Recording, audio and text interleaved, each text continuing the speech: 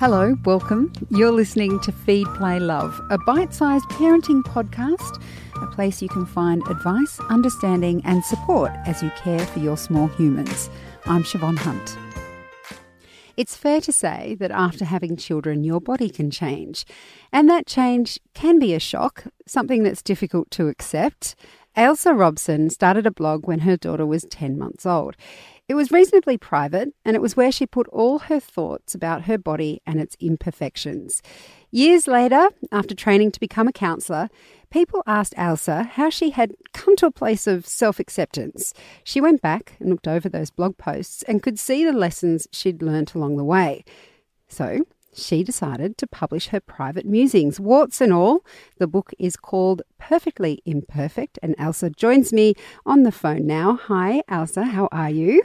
I'm very well, thank you. Thanks for having me today. It's a pleasure. Now, was it difficult to publish those blog posts, especially because when you first wrote them, you weren't expecting them to be published to such a wide audience, were you? No, certainly not. No, they were private. It was my private diary that I kept, and there was only a handful of very trusted, close friends that I wrote to. So no, it was very trying when when I started realising that this was going to be public. But I knew that it was for such a good purpose. My discomfort was going to be for the greater good. Oh, thank you for doing that. You had gastric surgery after the birth of your first daughter. Yes. Had weight gain always been something you were worried about, or was it only after having children? No, it was certainly not. It was throughout my life, from when I was a tween all the way through. I was put on diets fairly early in my life, even though it was probably unnecessary, and unfortunately I was fooled into believing that, of course, I had failed the diets that I'd gone on over the years rather than the diets failing me. And there's actually a lot of research now to show that most diets don't work for most people. Absolutely, yes. I follow health at every size principles, and if you delve into that and delve into the evidence-based literature that's around, then you certainly start to understand that there's quite a bit of trickery that's gone on, and that we have a lot more compassionate opportunities to work with our bodies and work with our emotions as well. Can you tell us about health at every size? Because it's like a movement, is that right? Well, it is. It is. Health at every size focuses on well-being rather than weight, and it's an inclusive opportunity for people to accept themselves in the bodies that they are in right now. There's a lot of literature about it and a lot more in-depth knowledge that you can access via the Health at Every Size Australia website. Jump in and have a look there, and you'll also find Health at Every Size trained specialists to help you within the medical and psychological field. Now, you came across Health at Every Size at a point after you'd had gastric surgery. How did you find it, and was that the pivotal moment for you when everything changed? Actually, it was before I had gastric surgery. Oh, okay. Yes, I was introduced to Dr. Rick Korsman's book, If Not Dieting, Then What?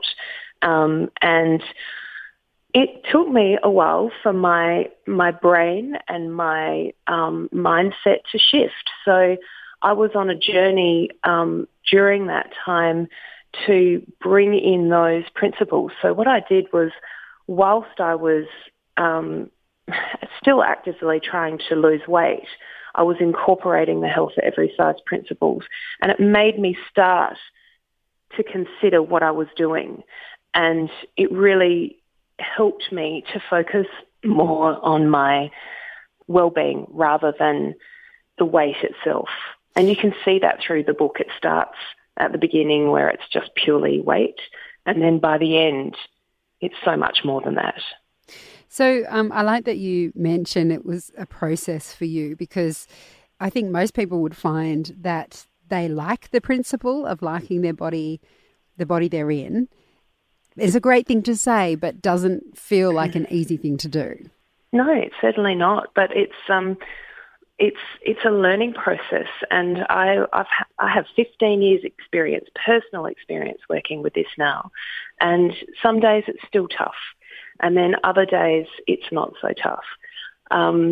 So I can completely relate to people that are right at the beginning and they're kind of starting to see a little bit of body positivity filtering through mainstream media, and they're wondering how that will fit for them.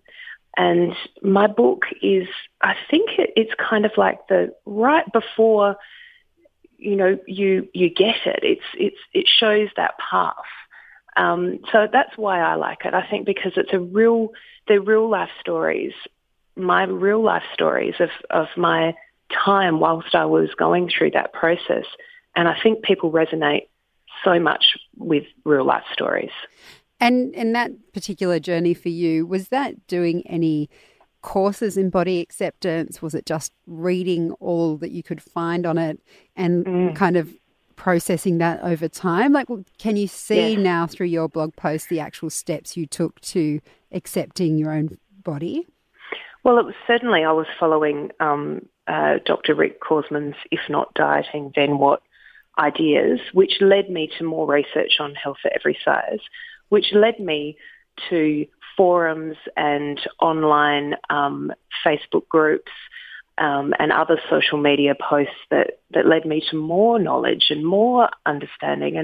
And I just kind of gathered this knowledge around me. And then whilst I was doing my master's in counselling and psychotherapy, I was able to see how the neuroplasticity, how I had actually changed my brain whilst I was doing this. So I was relearning how to understand my own self and my own story. And I reauthored my story.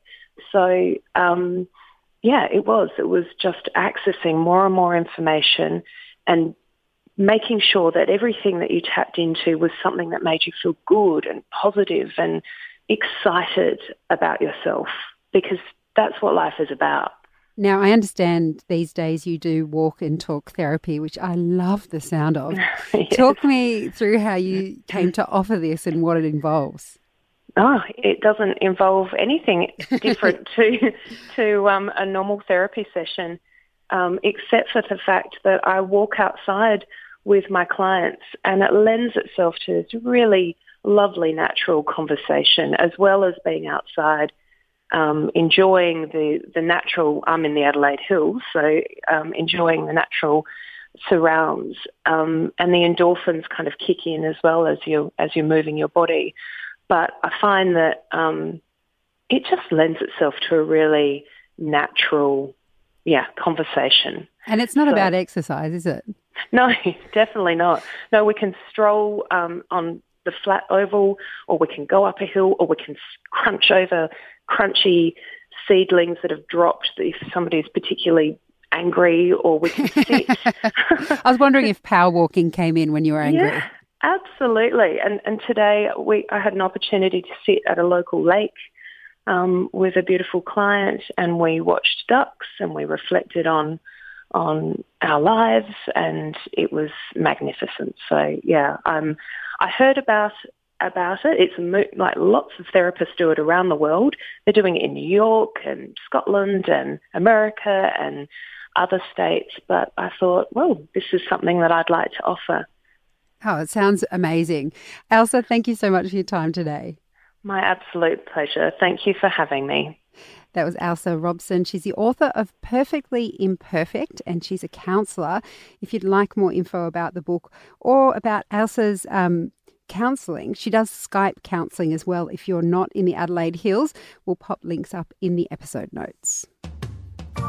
Feed, Play, Love is a babyology podcast produced by Elise Cooper and presented by me, Siobhan Hunt. You can get in touch. We'd love to hear from you. Email us at feedplaylove@theparentbrand.com.au. See you next time.